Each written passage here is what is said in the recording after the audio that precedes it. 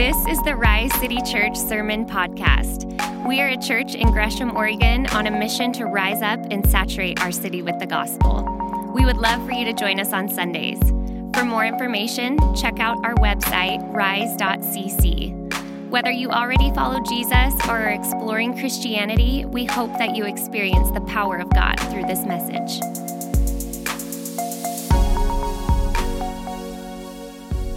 What's going on, Rise City Church? Woo woo! Okay, that extra hour of sleep did you guys good. I can feel it. I'll be honest though, I thought that we were losing. I don't know how any of that works. I thought I was losing sleep, and then someone told me I was going to gain, and I was so excited right there at the final hour. I was like, yes, thank you, Lord. More sleep is better. Thank you. If you don't know me, my name is Zach Landis. I am a leader here at the church. I lead the Next Steps team, and I'm so excited to bring the word to you today. We've been going through a series called Find Your People, and if you haven't been coming, or this is your first week, to give you kind of a quick synopsis of that, we first were looking at the importance of finding your people within the church and growing and walking alongside them, and how do we do that, and going through how we do that. And then we've kind of gone along the rabbit hole into what happens when we find them, like how last week Jason had a wonderful message about vulnerabilities, encouragement, how we should handle those things with care, and it was a powerful time. So I wanted to explore that further as we go down the rabbit hole. Now I would like to see what it means once you have your people. What does it take to keep your people?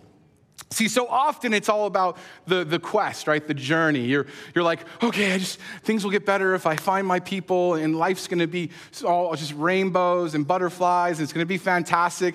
But then you actually find your people, and anybody that has a friendship group or is in a relationship or anything of the sort, they would tell you that finding your people is just the beginning of the journey. The hard part begins now, because there are going to be trials and tribulations. It's great when the season's great, but when the season's bad, we have to be ready to navigate that as a people under Christ. We have to walk out the truth that we are a made people in Jesus.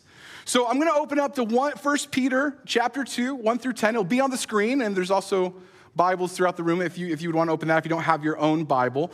But we're going to be spending our time. We're going to camp there. We're going to read through this and camp out on 1 Peter chapter 2. But here's the thing. I do feel the need it's Peter. And yes, it's that Peter. Now, if you don't know what I mean, so often Peter gets a bad rap because, well, to be honest, he's low-hanging fruit. It's easy to joke about him. He's easy to point at as don't do this, but do this instead. Like, he's kind of known as the loudmouth disciple. He's kind of the goofus disciple. He's kind of the rash disciple. He's the first one to be like, I don't know about that, Jesus. And everyone's like, wait, the disciples are like, what did Jesus say it? What are you talking about? He's like, I don't know about that, Jesus. And then he'll get like called out on it. And then he'll be like, actually, I'm all for it. I'm more for it than the rest of these disciples. And like the disciple, you could feel the eye roll that these disciples must do on a regular basis. I mean, this is the guy that said, no, I'll never deny you, Jesus. Denies him 3 times. This is the guy that when the Roman guards come, he cuts a guy's ear off. I mean, he's an ear cutter. Come on now. Don't worry, Jesus put it back. But this is a guy that we like to kind of poke fun at and make fun of. But the fact of the matter is, Peter is an incredible, remarkable apostle and a part of this Bible. And so I feel almost compelled to make a case for him. So we're going to do some Peter fun facts. Is that okay? Peter fun facts. I like that. So here's some fun facts about Peter, if you will. The case for Peter. Peter is the second most mentioned person by name after Jesus in the Gospels. Like, that caught me off guard. I was like, really? That can't be. I obviously checked every single one, right? But Peter is the second most mentioned person by name after Jesus in the Gospels. And not only that, there is no one quoted other than Christ more in the Gospels than Peter. Peter is the most rebuked. For sure, that's on record. But interestingly enough, Peter is also the most praised by Jesus. Peter confesses Jesus more boldly and accurately than any other disciple. He's the one that proclaims him the Son of God through the Holy Spirit acting through him. And it's evident from the authority of his letters and from the events of Acts that he was a leader among the apostles, not just an apostle, but a leader among the apostles and influential in the early church. See, Peter is rough around the edges, but he is a perfect example of someone that was built up and made through Jesus. And the intended destination of this letter, before we read it, I think is also incredibly important. So often these letters, we look at them and they are usually addressed to a specific church, and it's addressing a specific church or a specific person, but this is addressed to all of the church because Peter here is going to speak something that he knows is needed for the entire church. Because the church at this time, they're being persecuted, they're being pushed, they're discouraged, and unity is the most important thing they need right now in this time, and Peter takes the time to address this. So we're opened up 1 Peter, we're in chapter 2, and let's read it in its entirety, and we're going to camp here. So let's start in verse 1. So put away all malice and all deceit and hypocrisy and envy and all slander. Like newborn infants, long for the pure spiritual milk, that by it you may grow up to salvation, if indeed you have tasted that the Lord is good. As you come to him, a living stone rejected by men, but in the sight of God, chosen and precious, you yourselves, like living stones, are being built up as a spiritual house, to be a holy priesthood, to offer spiritual sacrifices acceptable to God through Jesus Christ. For it stands in Scripture, behold, I am laying in Zion a stone, a cornerstone, chosen and precious, and whoever believes in him will not be put to shame. So the honor is for those who believe, but for those who do not believe, the stone that the builders rejected has become the cornerstone, and a stone of stumbling and a rock of offense. They stumble because they disobey the word, as they were destined to do. But you are a chosen race, a royal priesthood, a holy nation, a people for his own possession, that you may proclaim the excellencies of him who called you out of darkness into his marvelous light. Once you were not a people, but now you are God's people. Once you had not received mercy, but now you have received mercy. That's good, amen. Peter lays out these amazing truths of what it means to be a people in Christ. But before he does that, did you catch it? He makes it very clear what we're not to be. He starts very clear and says, listen, these things need to go away. And I don't want to just gloss over them, right? One line, and then we have all the other lines. And it's like, oh, let's focus on. No. This line is key because he's saying, listen here, these things gotta go. They have no place in our church. They have no place in our tables, in our dinner tables, in our communities. They need to go. Because these things, when you look at them, malice, deceit, hypocrisy, envy, slander. When I look at these, the first thing that jumps out is these are community killers. And Peter knows it. And so I think it's time for us to go through these. It makes sense for us to go through these and truly understand what we're looking at here. To take the time to understand what each one of these and how they might impact us. The first of which is malice. What's the definition of malice? Malice is the intention or desire to do evil, ill will. Now, I imagine most of you in this room are not contending with malice on a daily basis, or at least I hope so. I hope this is not a malicious room that I am in front of right now.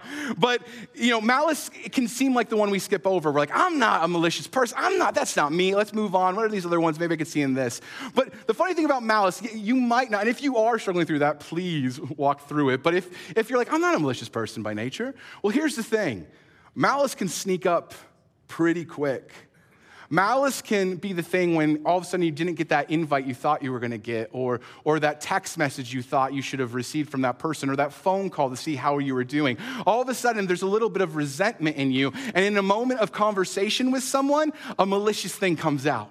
You say something that will cut them to their core, and you know it will. You know it will, and you maybe even go, oh no, can't get it back. Shot out your mouth because you let that resentment build and a malicious word came out. Because the thing about malice is in a moment of weakness, it can cause long-lasting damage. So Peter says, we got to be ahead of this. We need to be aware of this. We need to cover this, and we need to move on from this. The next is this, deceit. Deceit, the action or practice of deceiving someone by concealing or misrepresenting the truth. This one's interesting because when I looked at it, I assumed lying would be on the board, right? Like straight up lying should be a part of it. But no, deceit is something else. Deceit is a twisting of truths and lying by omission. It's leaving stuff off of the table. And now, why is this dangerous for a group? Well, I'll tell you, if you live a deceitful life, you are limiting your ability to be vulnerable with the group because deceit kills vulnerability. Now, this one's tough because a lot of people do it and a lot of people say they're doing a good thing. It's easy to say, I don't want to be a burden for others. I don't want to let them in. I don't want to tell them these things about my week, about how hard work's been or how hard my relationship's been, my marriage has been, how I feel lonely, how I feel. I don't want to talk about that because, I don't want to burden them with my problems. So really, I'm selfless, right? I'm taking care of them, right? It's okay to be deceitful. And when they ask, how was my week, to say it was fine, it was good. Don't worry about it. No, deceitfulness kills vulnerability in yourself and in a group because that's where the real fruit is. The ability to be vulnerable with one another is a precious thing, but when we decide to close off, we are not doing anyone a favor. You are not letting that person experience the gift of investing in you. And furthermore, you're cutting off the gift of being invested in. So Peter says we can't have that here. Put that away. The next is hypocrisy, the practice of claiming to have moral standards or beliefs to which one's own behavior does not conform. Everyone loves a hypocrite. No? Weird. I thought everyone would be like, yeah, hypocrites are so good. No, we don't like a hypocrite. Hypocrites are not good. Hypocrites are the people that you go, really, bro, don't tell me one more time because your life is not living that, and I don't want to hear it. It's hard to receive something from somebody when they are not living the thing they're saying. And it could be good stuff. It could be good fruit. It could be biblical knowledge that they're sharing with you.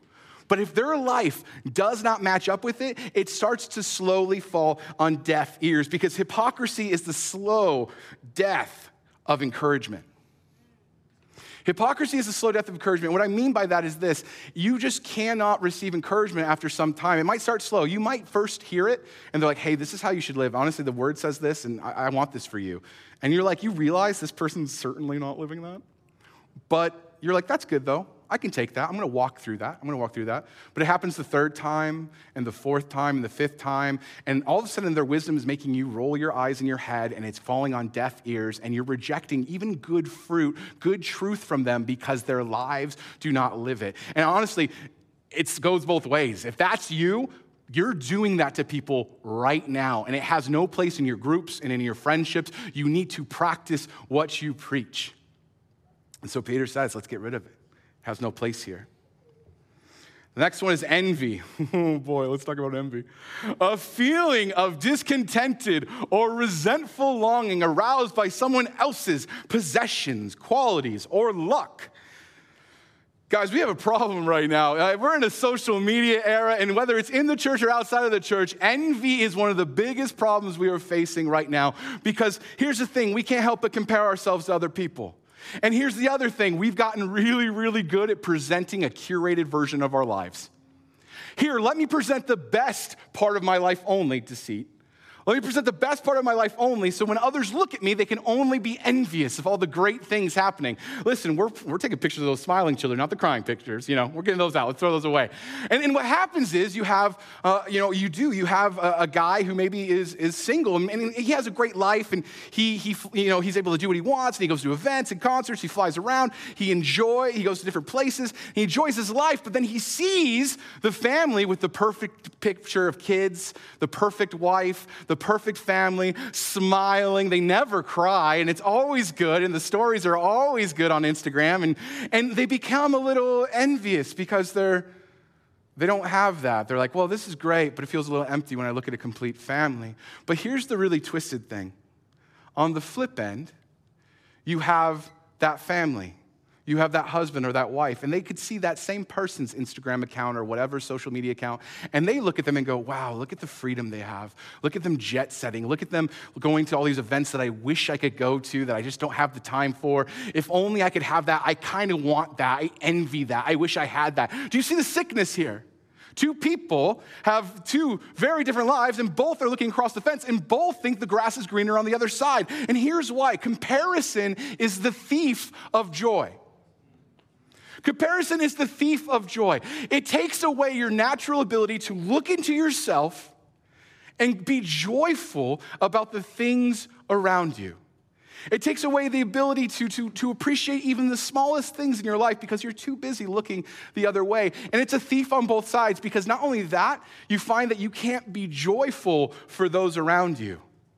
It leaks into your communities, it leaks into your groups because all of a sudden you're looking at them and their lives and wishing you had what they had, and all of a sudden you're wishing, I wish something would knock them down a peg. I really, it's great for them and all, but wouldn't it be great if they just had some troubles like I have? It takes away the joy. We're supposed to celebrate with our fellow believers, but it robs it of that because you are so envious of what they have that you can't be joyful for what God's doing in their life and also in yours. So Peter says, put that away. Last is slander, and I think he does it on purpose. I think he puts it at the end here because slander, though straightforward, is deadly. It says this for a definition: the action or crime of making a false spoken statement damaging to a person's reputation. See, the thing about it, if you've ever been hurt directly by slander, you know its weight. It's worse than gossip because it's a lie. It's a direct lie that's meant only in a malicious intent, and it hurts, and it spreads, and it kills. Slander is a lit match purposely thrown into a dry field. And it spreads, and it leaves only destruction in its path, and only a community under Jesus can stomp it out before it really ever gets started. So Peter says, put it away. Put it away. Put these things behind you. He doesn't say do less with it. Try not to do it. He says, put these things away. Not ambiguous, not coy. He says it has no place in a Christ-centered community, that we are to protect unity at every level in the church. I love Charles Spurgeon, his take on this. He says, Satan always hates Christian fellowship. It is his policy to keep Christians apart. Anything which can divide saints from one another, he delights in. Since union is strength, he does his best to promote separation. The enemy would love nothing more to see us isolated, separated, weak, and dead. And for those reasons, we must stay together as a community, and we must combat these community killers. So how do we do that? Let's read in verse 2 and 3 together. Says this: like newborn infants, long for the pure spiritual milk, that by it you may grow up to salvation, if indeed you have tasted that the Lord is good. I love that illustration of a newborn infant craving its mother's milk. And it reminds me of something, because I'm part of a group myself. I'm part of a group that meets every week, sometimes twice a week, and we get together, and it's mostly people from Rise, and they're all followers of Jesus, and we all get together, and we eat some food, and we talk about our weeks, and we encourage each other, uplift each other, and then you're probably thinking next, well, what is it? Is it a Bible study? Maybe we go do a Bible study together? Or maybe it's like an official Rise group, and maybe we're talking about the sermon from the last week, some questions. No, we're not doing any of that. We mosey over to the living room, turn down the lights, get our snacks ready, turn on the TV, and what's before us? A little show called The Bachelor. Well, mixed reactions, right? And whoever's like, yeah, I mean, like, we need to check that hard, because it is the trashiest. It is a garbage. It's a television version of a dumpster fire. It is so bad. It is so trashy, but we love it. We love it. We can't help ourselves.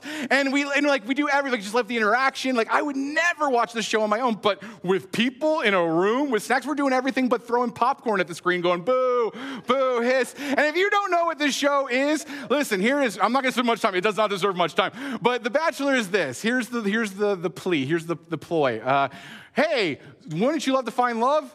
Awesome. Well, the best way to find love is to be one dude dating 26 women all at once, right? That makes sense. That tracks. That's biblical, certainly. No, this is bad. It's bad news bears. And so we watch this show, and we get really into it. I mean, like, we're talking brackets into it. We're like making brackets like, I don't know, I think she's going to win his heart, so I'll put her in my top 5 and top 3. And we're just having a good time. And this group of people is in a unique season, a really wonderful season where everyone keeps getting pregnant. every 6 months to a year. And then every 6 months to a year, we're having there's babies. There's babies popping out left and right. And so our group is full of newborns and 6-month-year-olds and 1-year-olds. And they're there. They're ready, right? Start them young on The Bachelor. They're there. They're ready to go. And so we get together and we turn the lights down. We get ready, we've got the snacks, the show's on, we press play, and no matter what, every week there will be a point where you hear one of these, wah! And you're like, oh, jeepers, creepers. And that was a baby, by the way. I thought it was a good impression, but whatever. That was a baby.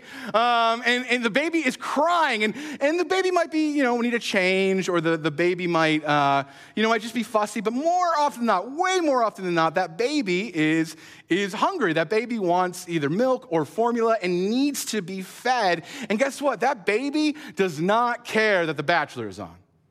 That baby does not care that we've got the lights low and we've got our snacks ready and we're settled in. That baby does not care about that. And you know what else the baby doesn't care about? That those parents that's the first time they sat down all day long. And that baby's like, nope, get up and get me my milk. Because you know what? They're babies, right? Everyone gets it. They're babies. They have to be fed. They know they need to be fed. They're hungry and they need to grow and they need it to survive. So there will be nothing that stops them from getting their milk. And see, guys, that's why this illustration is so powerful that Peter gives us, because that's how we're supposed to crave spiritual milk. That's how we're supposed to, the Word of God, we're supposed to crave in a way that not like, oh, I need to check it off and say I read my Bible today and that I prayed with God today. No, that nothing will ever get between us. That we are so hungry, so desperate for it, because we know if we do not get it, we will surely die. That is the picture Peter's presenting here, that we need to be about the spiritual milk of being in our Word and being in prayer. And I know some of you are probably saying, like, okay, but what about the meat, right? Paul said that we should not sustain on milk alone. Like, we need some meat. What about that real stuff? Like, it's probably a dude saying that in his head right now. Give me that real meat stuff. I don't have time for this wuss milk. Like, no, like, I get it. And it's right. Paul does mention the meat, and the meat is good, deeper theology and really broadening your horizons and wanting to go deeper and deeper in your relationship with God past just the reading of the Word and in prayer. But here's the thing that I have to bring out is so often we're always talking about the meat, like we want the meat, but we're still living as community killers. See, the thing of it is, we need to walk a life nourished by pure milk of the Word, without malice, without deceit, without envy or hypocrisy or slander. We need to master that as well. You can have some meat on the side, but if you're not getting your daily milk, we have a problem. I love how Wayne Grudem puts it. He says, to drink the milk of the Word is to taste again and again what He is like. For in the hearing of the Lord's words, believers experience the joy of personal fellowship with the Lord Himself.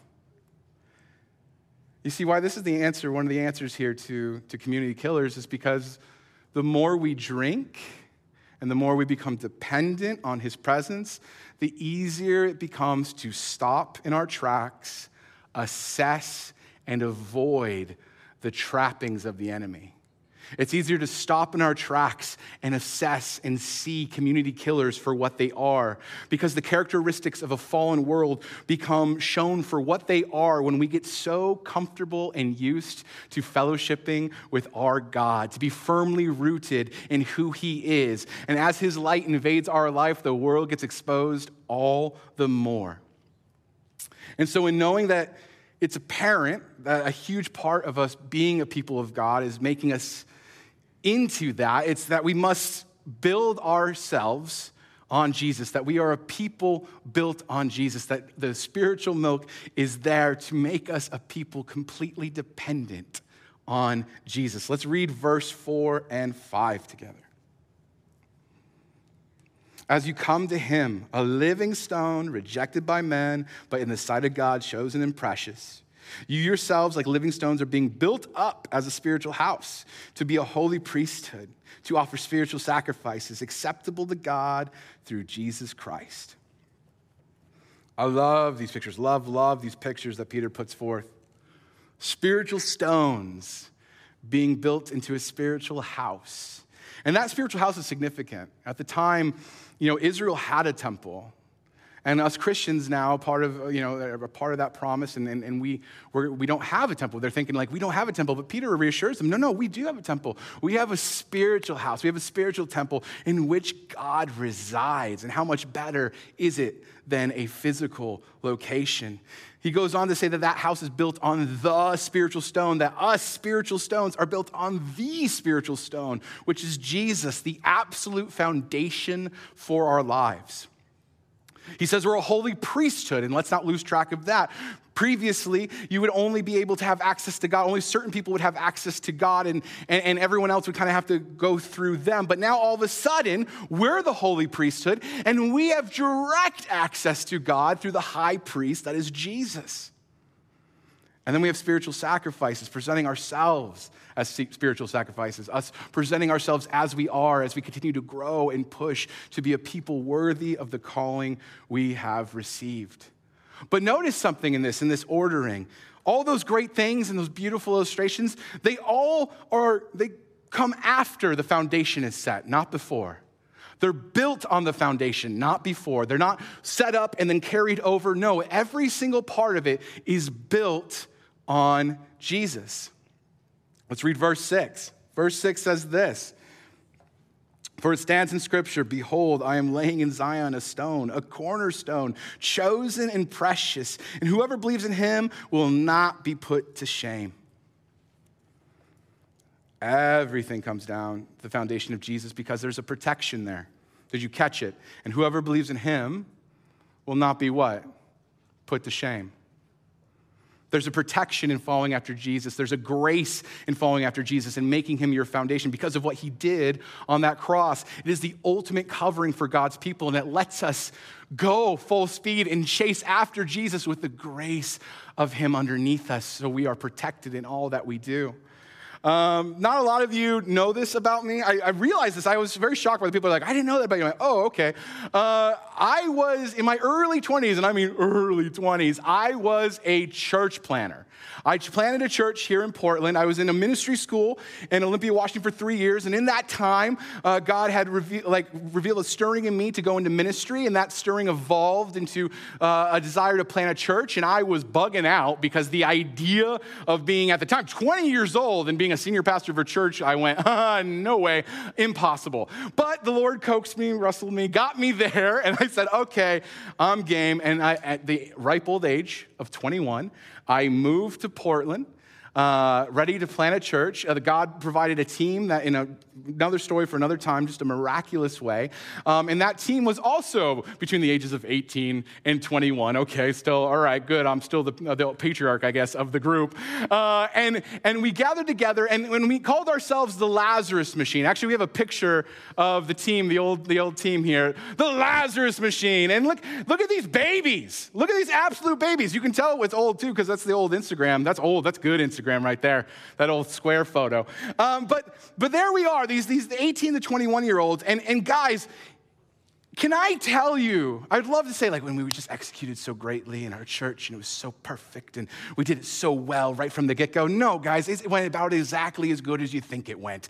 It was, it's 18 to 21-year-olds. The launch of our church was messy because we were messy. We're living with mom and dad.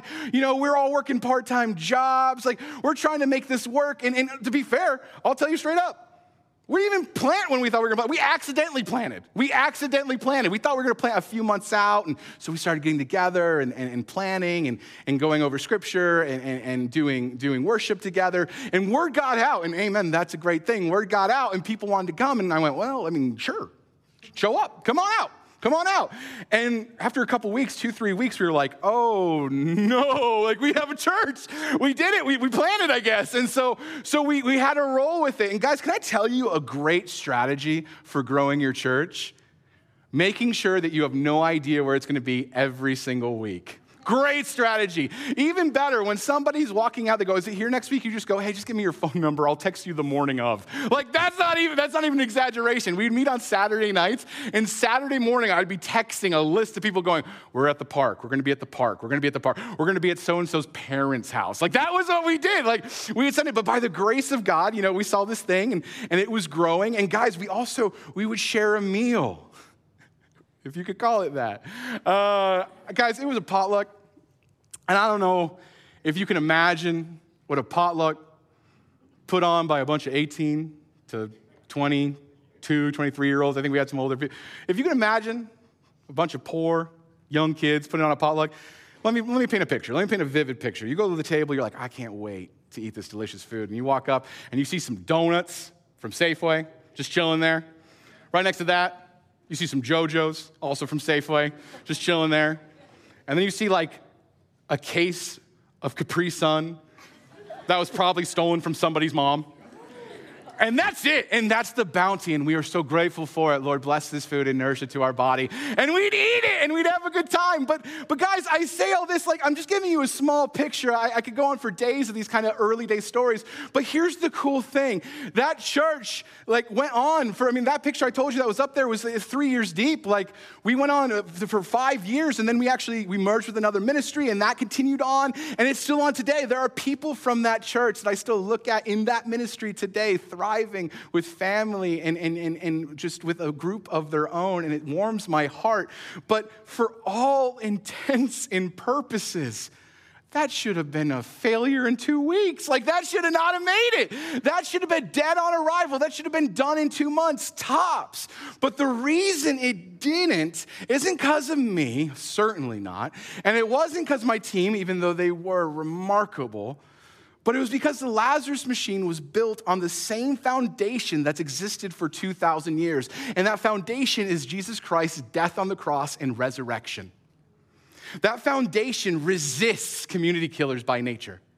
If you invest in that, you follow after the scriptures, you follow after Jesus, you long for that spiritual milk, you will resist the community killers that would try to snatch that up in 2 months' time.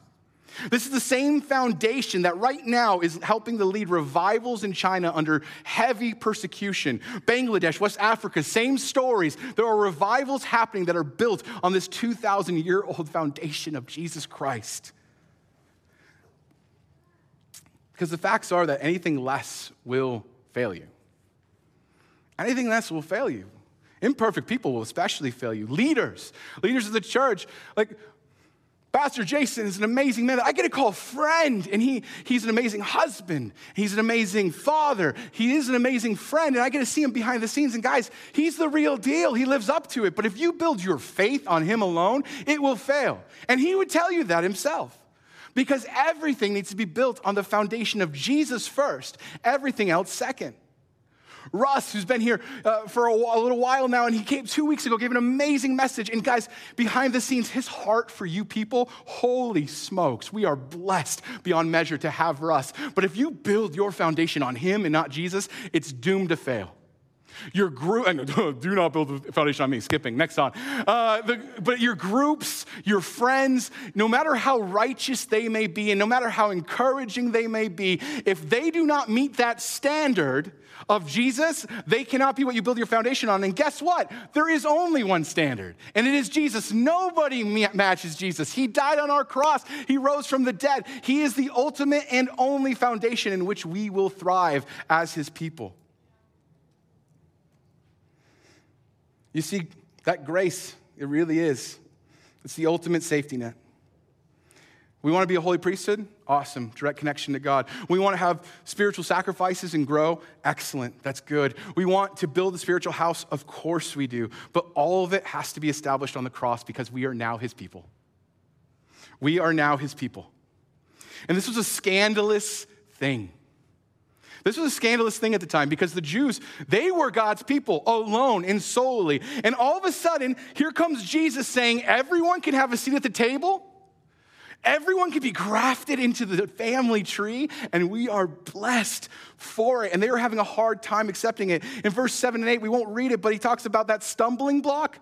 That's why they were stumbling, because they were like, no, this is just for us. What are you talking about? It was a hard thing for them to grasp, and it was a hard thing even in the Christian communities for the Christians to hear from fellow brothers, fellow Jews, and that's part of what Peter is addressing here. He's addressing it here with the truth that we are now his people. Let's read verse 9 and 10 together. But you are a chosen race, a royal priesthood, a holy nation, a people for his own possession, that you may proclaim the excellencies of him who called you out of darkness into marvelous light. Once you were not a people, but now you are God's people. Once you had not received mercy, but now you have received mercy. Peter's addressing this very, very important topic, and he's hitting it hard. He comes in like a wrecking ball in a description of who they are and basically saying, no, we are the chosen people. We all have a claim here at the table, and he does so beautifully. Actually, George Campbell Morgan does a really good breakdown of this verse, and so I want to just use his words here. He says this: the description of the church, meaning Peter's description that we just talked about, the description of the church is systematic and exhaustive. It is a race, and this suggests its life principle. It is a priesthood, and so has a right of access to God. It is a nation, and so is under his government. It is a possession, and so is actually indwelt by him. It's this completeness. It's every aspect of it, that we truly are his people, built on his foundation. And you might not realize the significance of this marvelous relieving news, but the Gentiles of the time sure did, because it basically was like, hey, you didn't used to belong, but now you do belong, and you are among God's people. And that was a refreshing news, because they were nervous that they were still not the chosen people, that they were still outside. And Jesus said, no, you're a part. Peter affirms, no, you're a part of God's chosen people. I want to talk to the older Christians in the room, and I don't mean gray hair. I think so often we can kind of miss it a little bit, because if you've been a Christian for 3, 5, 10, 15, 30 years, God bless you for your diligence in pursuing Jesus, but we can get really dull to the spiritual milk kind of stuff. We can take a lot of stuff for granted, and we can even take for granted the fact that we are his chosen people, that we have access to him, that we have seats at the table, that we are grafted into the family tree. Actually, this is where new Christians have us beat. New Christians have us beat because they remember. It's fresh. They were outside of God, and now they're with God. They were outside of his community and his people, and now they're there, and the gratefulness and it overwhelms, and they're so excited, and that passion you see in their eyes, like, this is for everybody, and this is for me, and it's so good. And here we are, older Christians, forgetting, because we're not drinking our spiritual milk. We're forgetting because we're not letting that sink in, that we are his people, and this is very, very good news. Because to be on the outside of that, we can forget what that's like. It's hard to be alone. Now listen here, I am lucky that I grew up in the church, and I had parents that loved Jesus so much. And I got to know Jesus at a very young age, and I've never really remember a moment without Jesus, and so I'm thankful for that. And even with that, and being a part of the church and following Jesus, and then even planting a church, all of that, I still found myself in a series of events that led to me in the most isolated time in my entire life. I put myself into a self-imposed isolation because the things I were going through, right, I wasn't willing to share. I wasn't willing to be vulnerable. So I put myself into isolation, and with that, took myself outside of the church. Still love the Lord.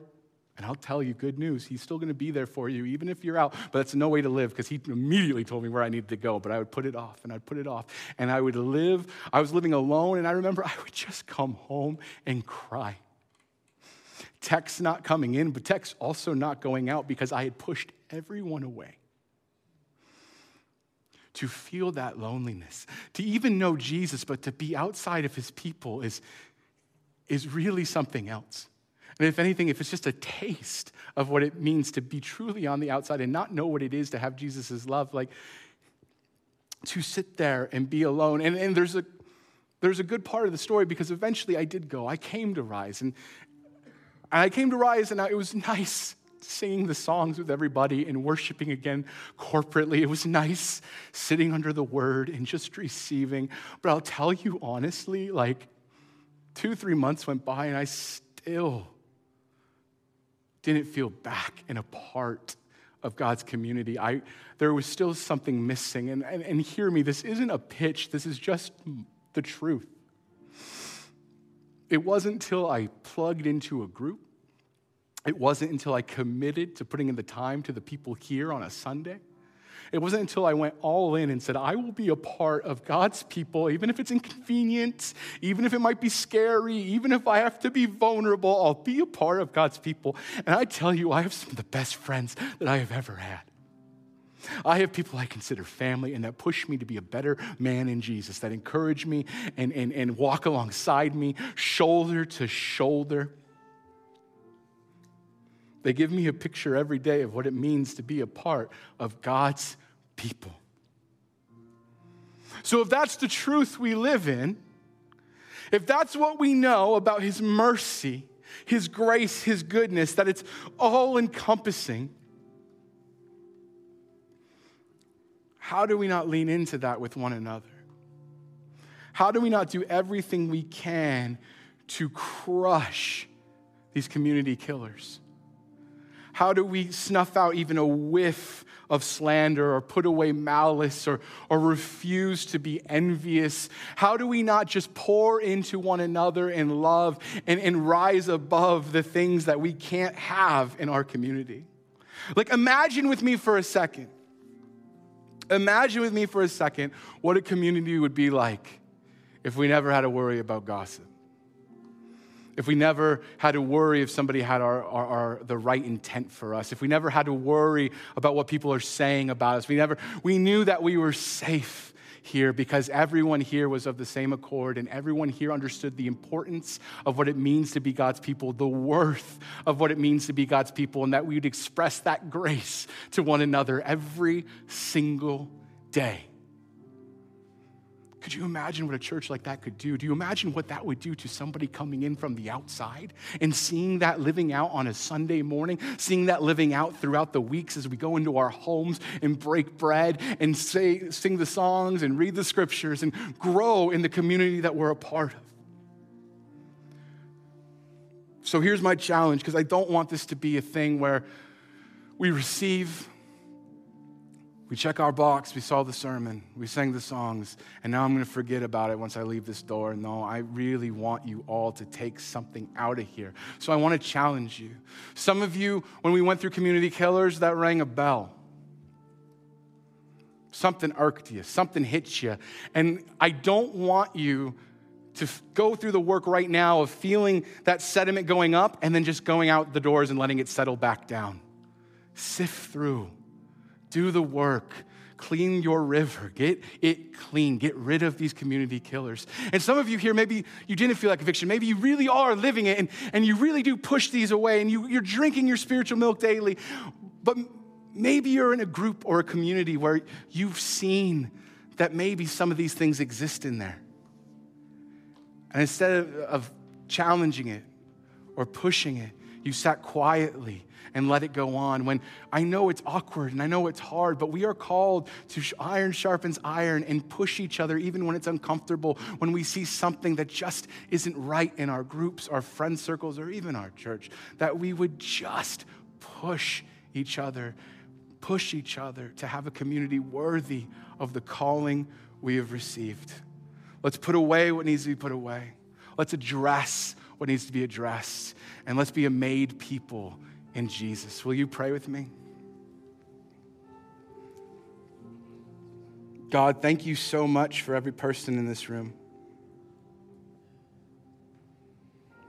God, thank you so much for what you're doing in our church as we put an emphasis on finding our people, that what it truly means to community, to be in community, that community matters, that you value that because we are your people and we gather under your banner. Lord, I pray for the hearts out here that this unsettled some things. They got some stuff brought down from the riverbed, Lord God. And I just pray right now that it would be rooted out, Lord, that they would take the time to address it. That this coming days and weeks, Lord God, that it would be fresh on their hearts and in their minds, and that they would go and be the kind of people that will come to you daily, Lord, that we'd be in our word, that we'd pray with you, that we drink that spiritual milk, understanding that it is so key to who we are in you. Lord, I pray against every one of those community killers. They have no place in our church. And so we pray against the enemy who roars like a lion looking to devour us. And we say we are unified and these things have no place here.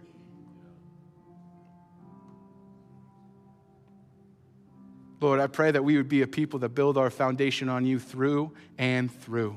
That we would not be tricked as the world is tricked and build our foundation on something else, but no, we would rest wholly on you because your way is good and what you did on that cross, phenomenal. And so we will build our house upon your good foundation.